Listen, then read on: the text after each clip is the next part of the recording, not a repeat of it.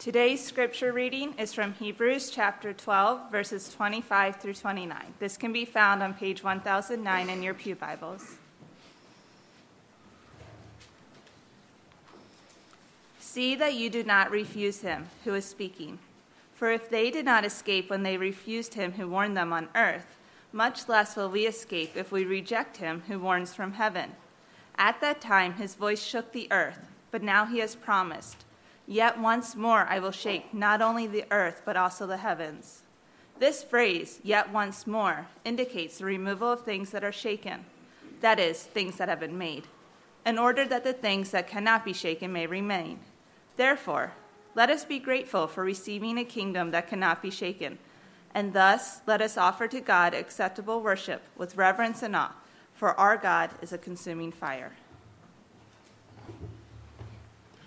Amen. Will you join me, please, in praying to the Lord?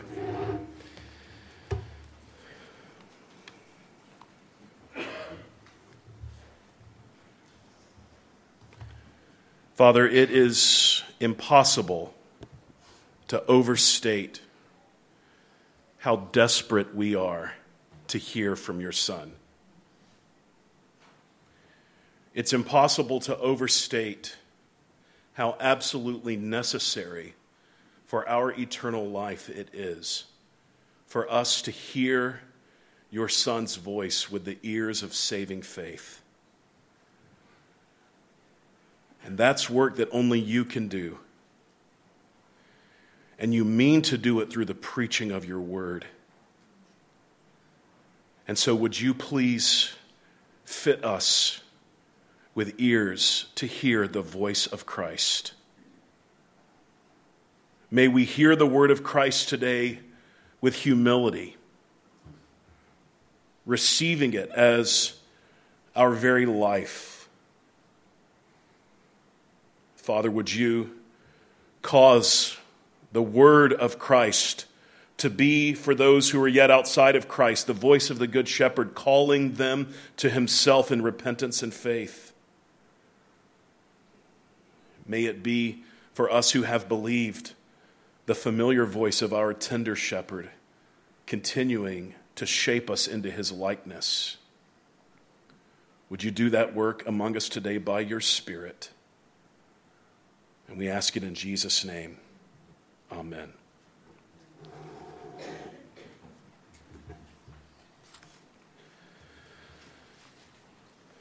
More danger, more warnings. The more there is a danger, the more there is a warning. In January 2009, an Airbus A320 piloted by Chesley Sully Sullenberger left LaGuardia Airport in New York bound for Charlotte, North Carolina. You're familiar with the story probably. About a minute after takeoff, the plane struck a flock of Canada geese, and as a result, both engines failed.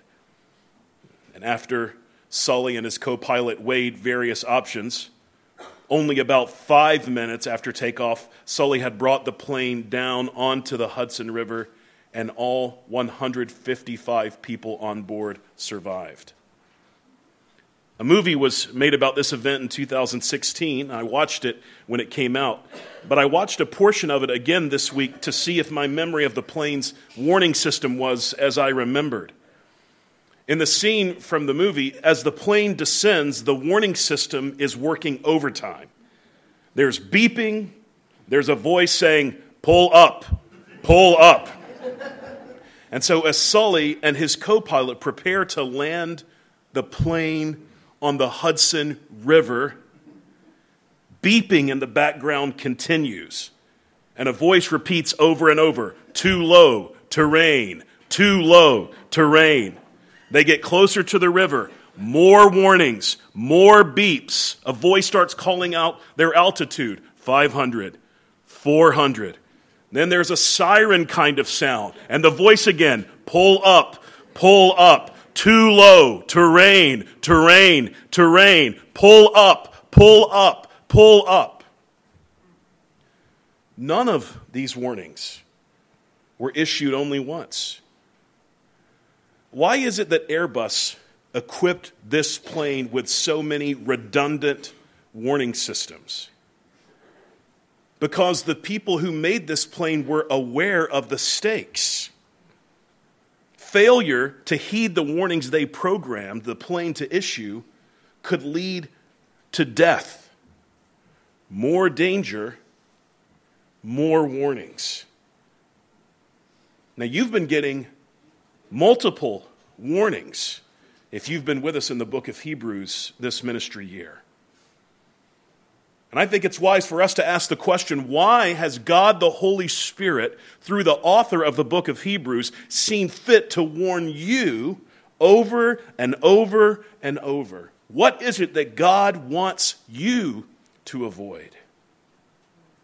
What's the danger if you don't heed these warnings? And how is it that you go about heeding the warnings? We're going to talk about all of those things this morning from these last verses of Hebrews chapter 12.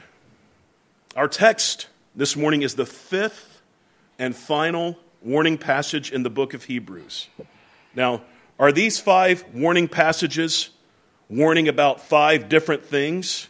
No, all 5 are sounding the very same alarm. And that alarm is saying, professing Christian, do not fall away from Christ. If you do, you'll be destroyed forever. All of these warning passages are saying, professing Christian, do not fall away from Christ. If you do, you'll be destroyed forever. Now, there's a lot in that phrase I just used to summarize the warning, so let me unpack it. First, these warnings are issued to professing Christians. That is, people who would say, I am a follower of Jesus Christ. That's the kind of people these warnings are for. So if you are not a Christian and you're clear that you're not a Christian, while you certainly benefit from hearing these warnings, they're not directly addressed to you. Second, the command of the warning is, do not fall away from Christ. What does that phrase mean? Fall away from Christ. The warning in all 5 of the warning passages. Well, these warnings are very specifically addressing the sin of apostasy. As I labored to communicate a few weeks back when I preached the 4th warning passage from Hebrews 10, the sin that's being warned of in the book of Hebrews, the sin of apostasy, is when someone who has professed to be a Christ follower for a significant length of time and whose life seemed to demonstrate the genuineness of that profession, eventually says, I don't believe any of that anymore. I no longer follow Christ. So be clear. When we're talking about apostasy, we're not talking about people who got excited about Jesus and the church and the Bible for a little bit and then walked away. They're in bad shape spiritually, to be sure. But they're not guilty of apostasy. We're talking about people who, with eyes wide open, reject faith in Christ alone, the faith that they once professed to have had in a profound and protracted way. Professing Christians, do not fall away from Christ. Third, these warnings alert the hearer to what awaits if he or she fails to heed the warning. In the warning passage in Hebrews chapter 3, God says they will not enter his rest. In the warning passage in chapter 6, God says their end is to be burned. In the warning passage in chapter 10, we're told that the destiny of apostates is a fearful judgment and a fury of fire that will consume God's adversaries. It is a fearful thing, God says there, to fall into the hands of the living God. That's what all 5 of these warnings are saying. Professing Christian, do not fall away from Christ. If you do, you'll be destroyed forever. That's the message in all 5 warning passages in this book. Now, with that groundwork laid, let's look at our text. Just 5 verses here at the end of chapter 12, the next to last chapter in the book. Verse 25 says, "See that you do not refuse him who is speaking." Now, after having said in verse 24, just one verse ahead, that Jesus' blood, the blood of the new covenant, that blood that makes him the mediator of the new covenant, the blood with which all who are partakers in the new covenant were sprinkled, the writer says in verse 24 that Jesus' blood speaks a better word than even the blood shed by faithful Abel. Because it's Jesus' blood alone that accomplishes for his people forgiveness of sin and purification from sin and access into God's blessed presence. And the preacher here of the sermon that is the book of Hebrews carries that idea of speaking from verse 24 into the first verse of our text, chapter 12 and verse 25. Jesus' blood, and therefore Jesus, speaks a better word. And so you see to it then that you do not refuse him who is speaking. I'm not sure if you've kind of come away from our time in the book of Hebrews with this idea, but this idea of hearing and listening, not refusing him who is speaking, to use verse 25 language, permeates the book of Hebrews. We see it in the first of the book's warning passages, back in chapter 2. So keep a marker in Hebrews 12 and turn to Hebrews chapter 2. Same book. We're just going to go back to chapter 2.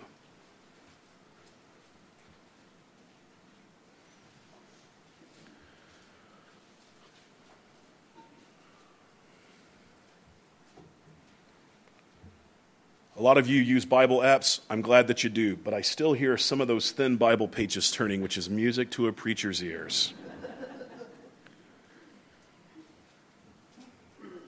The first warning in Hebrews occurs in chapter 2, verses 1 to 4, and it's pivoting off of what was said in chapter 1. Chapter 1 is all about Christ's superiority as the Son of God, his superiority to the angels.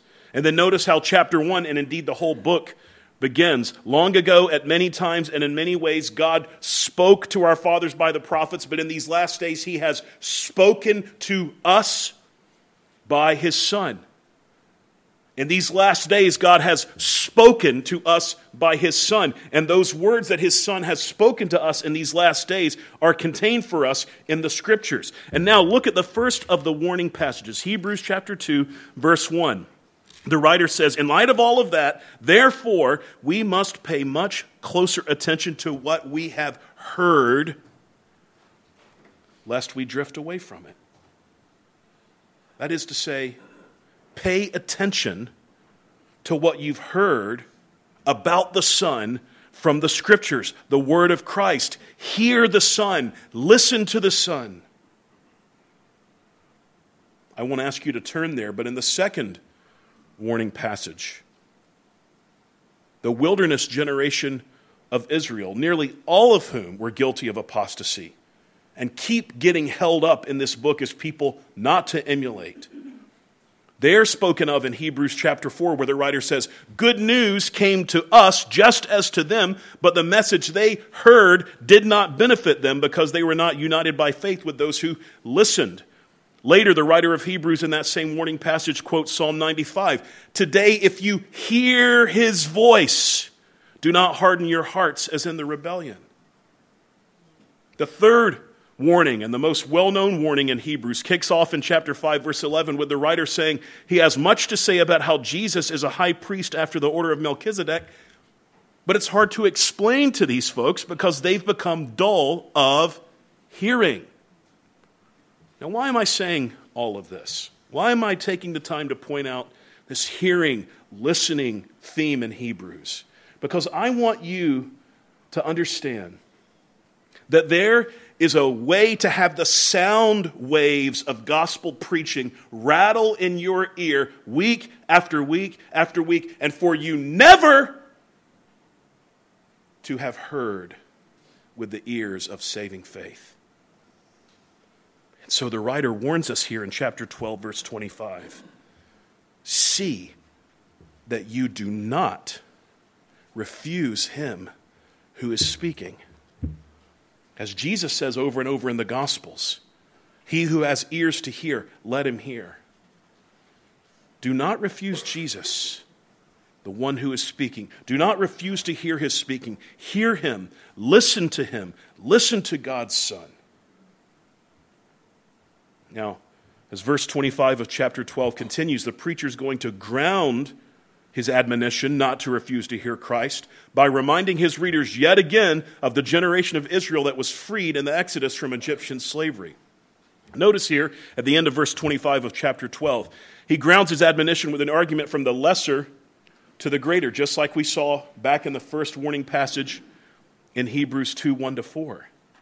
And he's reasoning with his audience this way. Here's his train of thought. Here's his logic. If those Israelites did not escape, that is, if they did not escape God's wrath and judgment when they refused him who warned them on earth, then we certainly won't escape if we reject the one who's speaking from heaven. If you recall Pastor Caleb's sermon from chapter 12, verses 12 through 24 last week, we've been talking about two mountains, Sinai and Zion. Mount Sinai is the location of God's delivering of the law, including the Ten Commandments to Moses. And that delivery of the code of the Old Covenant happened at Mount Sinai. And in that law, God warned Israel what would happen if they failed to keep covenant with him. And those curses came to pass. The Lord punished Israel just exactly as he said he would if they failed to hear him, if they failed to believe him and to obey him. And they refused him who warned them from Mount Sinai. They refused him who warned them from earth, and they did not escape. Why then, as the author's argument goes here in verse 25, should we expect any different outcome when we refuse not a warning from earth, from Mount Sinai, but a warning from the one who has passed through the heavens? Of course we shouldn't expect any different outcome. Those who refused to hear the Lord when he warned from earth suffered his wrath. Of course then, those who refuse to hear him when he speaks from heaven will likewise suffer his wrath, his eternal, unceasing, vengeful, just, fury of fire wrath. The writer continues in verses 26 and 27 with the line of reasoning he began with in verse 25. He reminds his audience in verse 26 that at that time, that is the time when God delivered the law to Moses on Mount Sinai, the Lord's voice shook the earth. And indeed it did. Exodus 19 describes the scene when the Lord descended onto Mount Sinai to meet with Moses. The scriptures say there were thunders and lightnings, and a thick cloud on the mountain, and a very loud trumpet blast, so that all the people in the camp trembled. Then Moses brought the people out of the camp to meet God, and they took their stand at the foot of the mountain. Now, Mount Sinai was wrapped in smoke because the Lord had descended on it in fire. The smoke of it went up like the smoke of a kiln, and the whole mountain trembled greatly. And the sound of the trumpet grew louder and louder. Moses spoke, and God answered him in thunder. God's very voice shook the earth. But there's a greater shaking yet to come. And the writer here quotes from the prophet Haggai, who foretold of that greater shaking. Yet once more, I will shake not only the earth, but also the heavens. Haggai is speaking of the event the scriptures refer to as the day of the Lord, the return of Christ in judgment of his enemies and in resurrection and final salvation of his people, the day that will be a day of judgment, day of wonders, as we've just sung. On that day, when the Lord descends, not only will the earth shake, but the whole of creation will shake, verse 27 says here. The heavens and the earth, the whole created order, which was all cursed after Adam's sin, will be torn apart, the Bible says, by fiery quaking down to its elemental parts. Peter says, quote, the heavens will pass away with a roar, and the heavenly bodies will be burned up and dissolved. The heavenly bodies will melt as they burn. And this shaking of the entire cosmos will occur so that, do you see it here? So that the things that cannot be shaken may remain. And what are the things that cannot be shaken? What are the things that will emerge unscathed, unaffected by the cosmic destruction that will take place at Christ's return? Well, verse 28 tells us the things pertaining to God and his kingdom, including, isn't this good news? Including those who by repentance and faith are subjects of its kingdom and its king. The kingdom of God and its subjects cannot be shaken. It's like a huge clod of dirt that you put in one of those screen racks, and the machine shakes it and violently tosses it to and fro until all of the dirt has fallen away, and what's left is a nugget of purest gold, unshaken, unscathed. When God the Son shakes the heavens and the earth, the seas and the dry lands, all will be shaken, save for his kingdom. And so the writer, who kindly always tempers his warnings in this book with pastoral sensitivity, says to his readers, in view of that destruction that's coming onto all of creation, including those who have refused to hear him who is speaking from heaven, let's be grateful for having graciously and mercifully received citizenship in a kingdom that cannot be shaken.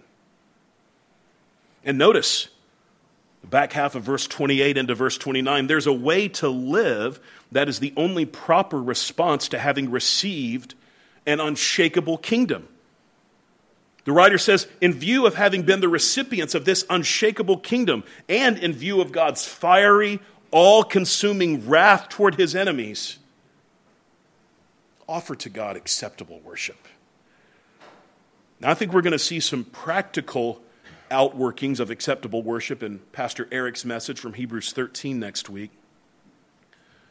But the essence, listen, the essence of what it means to offer to God acceptable worship with reverence and awe is to come to him through his Son.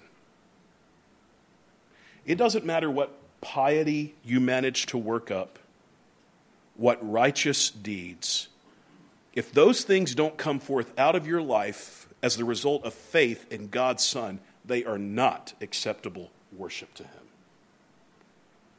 The only worship that is acceptable to God is that which comes from those who are in his Son. Only those who are in his Son worship the Father with the knowledge that they're accepted because they're in the Son with whom the Father is well pleased. If you try to come to God on your own, or through some other belief system, thinking all roads lead to Rome, it must follow that all roads lead to heaven. Or if you try to come to God through some amalgam of Jesus plus something else, or Jesus plus anyone else, you will be consumed in God's fiery judgment. Note the phrase at the end of our text. Our God is a consuming fire. That's a quote from Deuteronomy chapter 4, where the Lord says of himself, the Lord your God is a consuming fire, a jealous God.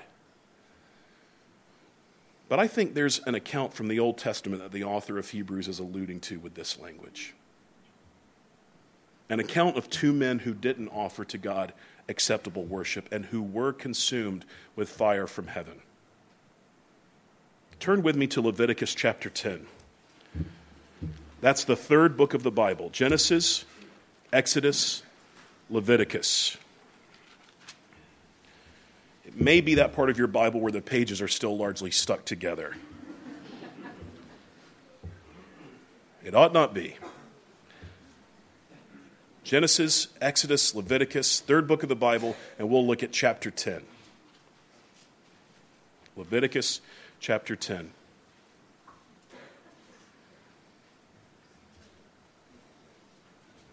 Here Moses writes, "Now Nadab and Abihu, the sons of Aaron," that's Moses' brother, the first high priest, "each took his censer and put fire in it and laid incense on it and offered unauthorized fire before the Lord, which he had not commanded them. And fire came out from before the Lord and consumed them, and they died before the Lord."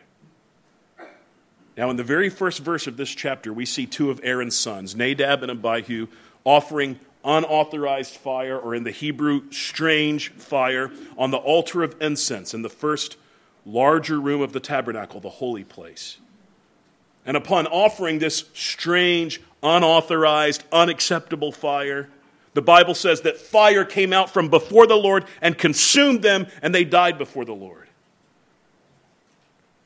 Note how similar this is to the fire that came out from before the Lord at the end of chapter 9 in verse 24.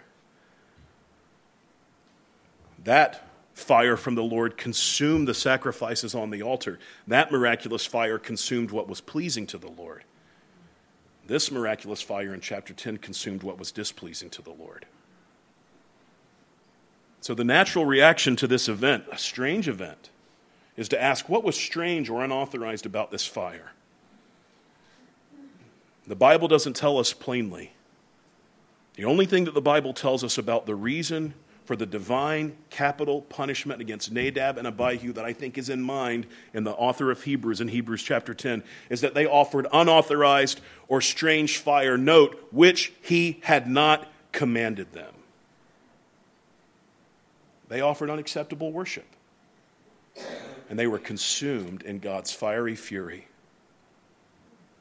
Let's go back to Hebrews 12.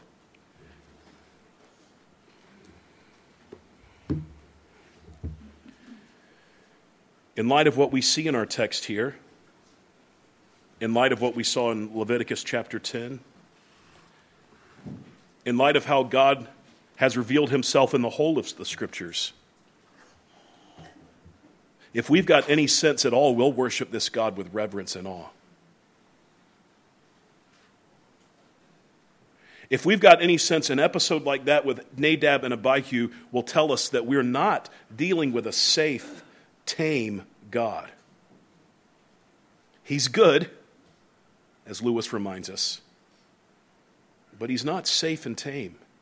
He's a jealous God, a God who's jealous for what belongs to him, including your worship. And he's worthy of the worship he prescribed. He's worthy of acceptable worship, worship of people who know they come to him only by repentance and faith toward his Son. And this Son is the great high priest, as we've been saying for the majority of our time in Hebrews. And as the great high priest of the new covenant, he offered the only sacrifice that atoned for sins. He offered the only sacrifice that actually resulted in the forgiveness of sins and the true inward purification of his people. And what was the sacrifice this great high priest offered that accomplished these things? Our forgiveness, our life, our access to God, our purification? His own blood. He's both the priest offering the sacrifice and he's the sacrifice. Hebrews says he has appeared once for all at the end of the ages to put away sin by the sacrifice of himself. And having offered his own body and blood for the satisfaction of God's holy and righteous wrath, now, hallelujah, he brings his people with him into the very presence of God. Hebrews says we have confidence to enter the holy places by the blood of Jesus, by the new and living way that he opened for us through the curtain, that is through his flesh. Yes, we enter We come, can you think of it? With confidence into the Holy of Holies by the blood of Jesus. The offering of his flesh on the cross opened the curtain of the Holy of Holies in heaven where God dwells. And now we have access through Christ. But notice that it's only through Christ. And it's only through Christ alone. The worship that God accepts is offered by those who know they come to the Father only by means of the Son, not by their own merit or piety, not now, and not even after you've been a Christian for 30 or 60 or 90 years. Our confession will always be, Father, I come by the blood. And if you come any other way, you'll know all too truly that our God is a consuming fire. Now, how do we make use of these 5 verses? First, I want to speak to you who are outside of Christ.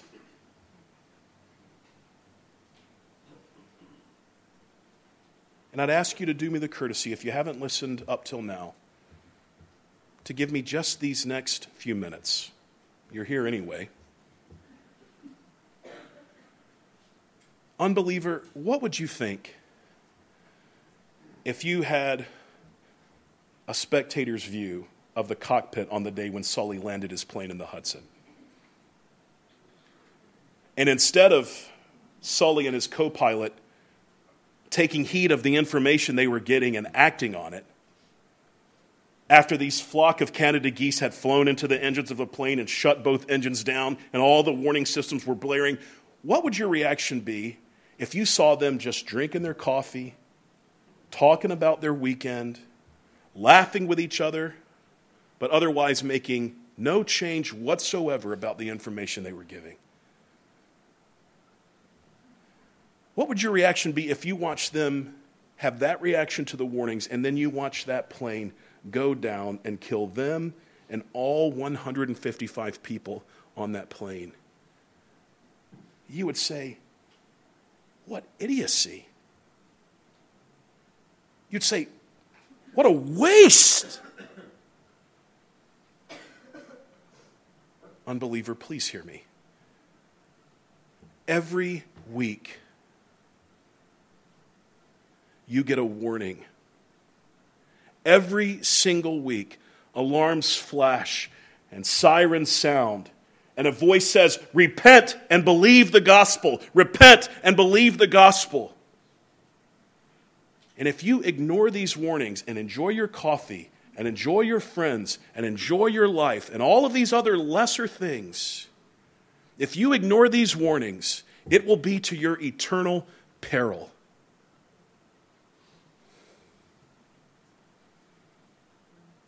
And as you dwell eternally in the lake of fire, don't think that the alarms and the warnings will stop. They'll be of no good to you then. But you'll continue to hear that you ought to have repented and believed the gospel. You'll hear, unbeliever, that you ought to have repented and believed the gospel. And there'll be outer darkness, and there'll be weeping and gnashing of teeth. And I'm wondering, high schoolers, I'm wondering middle schoolers, I'm wondering college-age students, if you will be so foolish.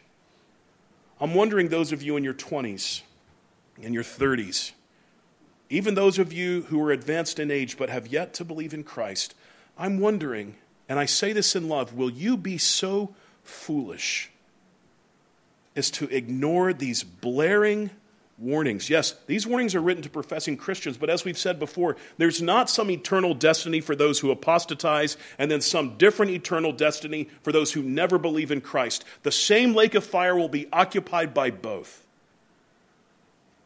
So, unbeliever, will today be the day?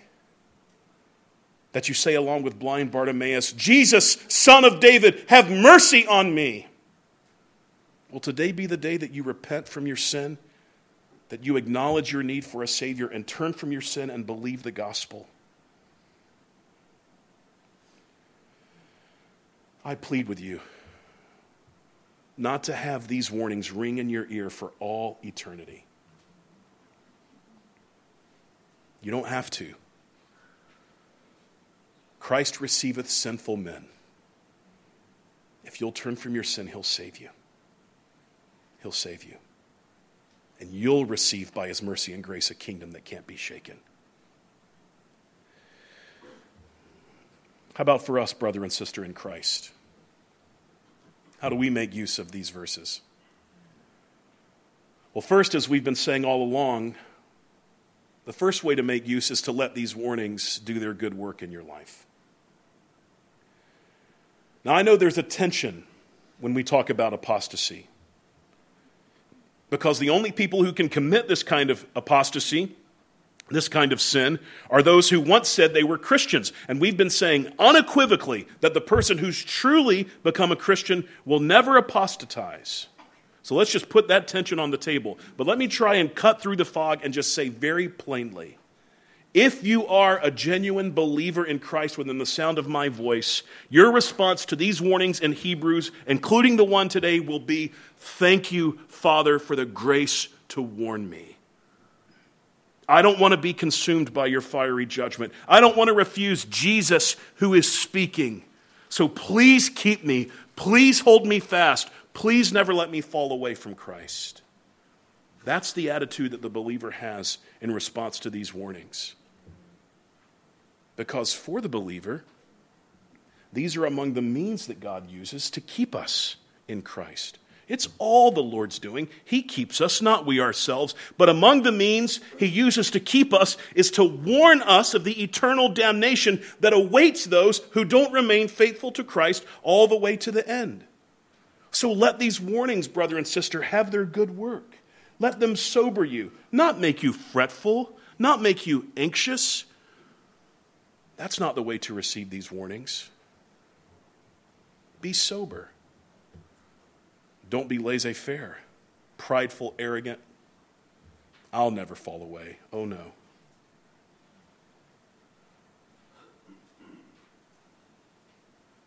Sober and grateful that the Lord would warn us of so hellish a danger as apostasy.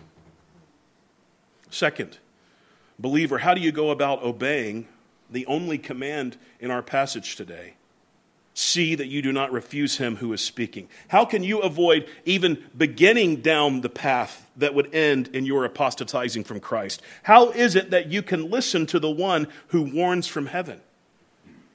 Well, to answer that, of course, you need to know how and where the one who warns from heaven is speaking, right?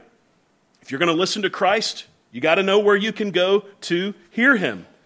And here's where you hear him.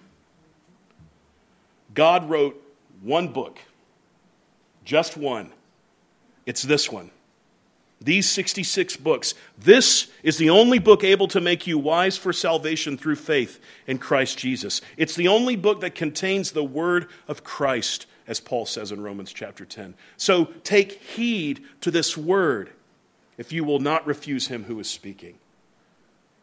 That means reading it for yourself, yes.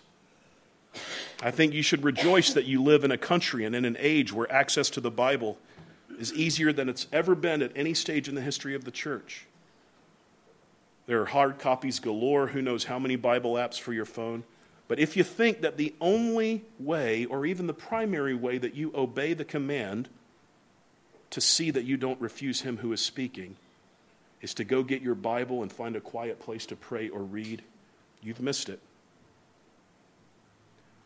The Lord means for us to heed this command together. I've been struck as I've studied through Hebrews this ministry year at how communal this salvation is, not individualistic. I could take the time to take you to places in Hebrews to make this point, but we don't even need to leave our passage. When he says in verse 25, see that you do not refuse him who is speaking, he uses the second person plural. Now, if you New Englanders were grammar snobs like the ones I grew up around in the South, you'd know that he means, hey, y'all see to it that y'all don't refuse him who's speaking. This is a plural command intended to be primarily obeyed not individually but corporately. What does he say? If they did not escape when they refused him who warned them on earth, much less will we escape if we reject him who warns us from heaven. Let us be grateful for a kingdom that cannot be shaken, and thus let us offer to God acceptable worship. You heed the command not to refuse who is speaking from heaven corporately, not primarily individually. Let's put some meat on these bones. It's almost summertime. I kind of think it is summertime. School's almost out. How often will we see you from June through August? Will you plan your vacations around the church? Or will you just kind of work the church into the nooks and crannies of travel and sports and the lake? The community group year is almost over, but next fall, will you tweak your work schedule, your kids' activities, your hobbies, and all the rest, so that you can get together with brothers and sisters in a community group who are getting around and under the book from which we hear from him who warns from heaven?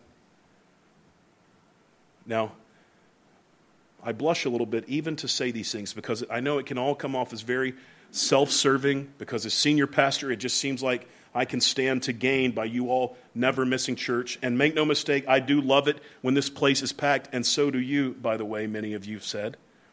But I'm telling you all of this because I'm charged from God with shepherding your soul. And when you think little of this gathering, you who are professing Christians, when you think little of this gathering as reflected in your decision making, you've decided to start driving your car down the road that has warning sign after warning sign that says, stop, apostasy ahead. I can't fathom a person falling away from Christ who is all in and remains all in a gospel-driven church. But when I have seen people whom I fear have apostatized, to a person, the gathering of the covenant people of God has slipped ever lower and ever lower on the priority list. So yes, hear the voice of Christ by reading your Bible at home. And what's more, hear him when the Bible is read and preached to all of us together. Prioritizing the assembly is how you ensure that you'll hear the Son. It's how you ensure that you'll heed the command not to refuse him who is speaking. Third and lastly, dear believer, how shaky does your world seem to you right now? Some of you have big things going on that lots of people know about. And I imagine some of you have big things going on that no one or almost no one knows about. And I want to encourage you to remember, brother and sister, that when your world seems shaky, and when you feel like you can't get your feet under you, remember that by God's grace, you've received a kingdom that cannot be shaken. And this truth is designed to elicit gratitude, isn't it? Let us be grateful for a kingdom that cannot be shaken. The fact of the matter is that when everything that you're worried about right now is a smoldering ash heap, having been judged by Jesus Christ at his return, the unshakable things of the kingdom of God will remain. You think things felt shaky to the Hebrews? They had endured a hard struggle with sufferings. They had been reproached. They had been afflicted for their faith in Christ. They had been imprisoned for their faith in Christ. They had had their property plundered. They needed to hear that the kingdom that they were being exhorted to hold fast to, the kingdom that they were being warned, don't defect from this, was an unshakable kingdom. When the Lord shakes not just the earth, but the heavens, his unshakable kingdom will remain. And so be grateful, believer. Whatever is going on, whatever it costs you for your faith in Christ, be grateful. Let us be grateful for having received by grace entrance into God's kingdom through the death and resurrection of his Son, a kingdom that you belong to now and a kingdom in which you'll live eternally in the presence of the King of that kingdom, a kingdom that cannot be shaken when all of creation is shaken. If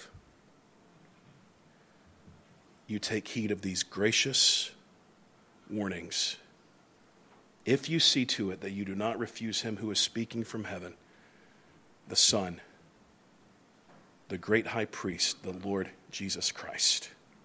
Let's pray. Oh, Father, please give these brothers and sisters of mine grace not to refuse Christ. Grace not to refuse to hear from Christ. Grace to put themselves around and under the word of Christ. And oh, Father, would you please give grace to these friends of mine who are outside of Christ. Give them grace to receive the kingdom by turning from their sin and believing on Jesus. Thank you for these warnings, O God. Please do your intended good work among us by them. We ask in Jesus' name. Amen.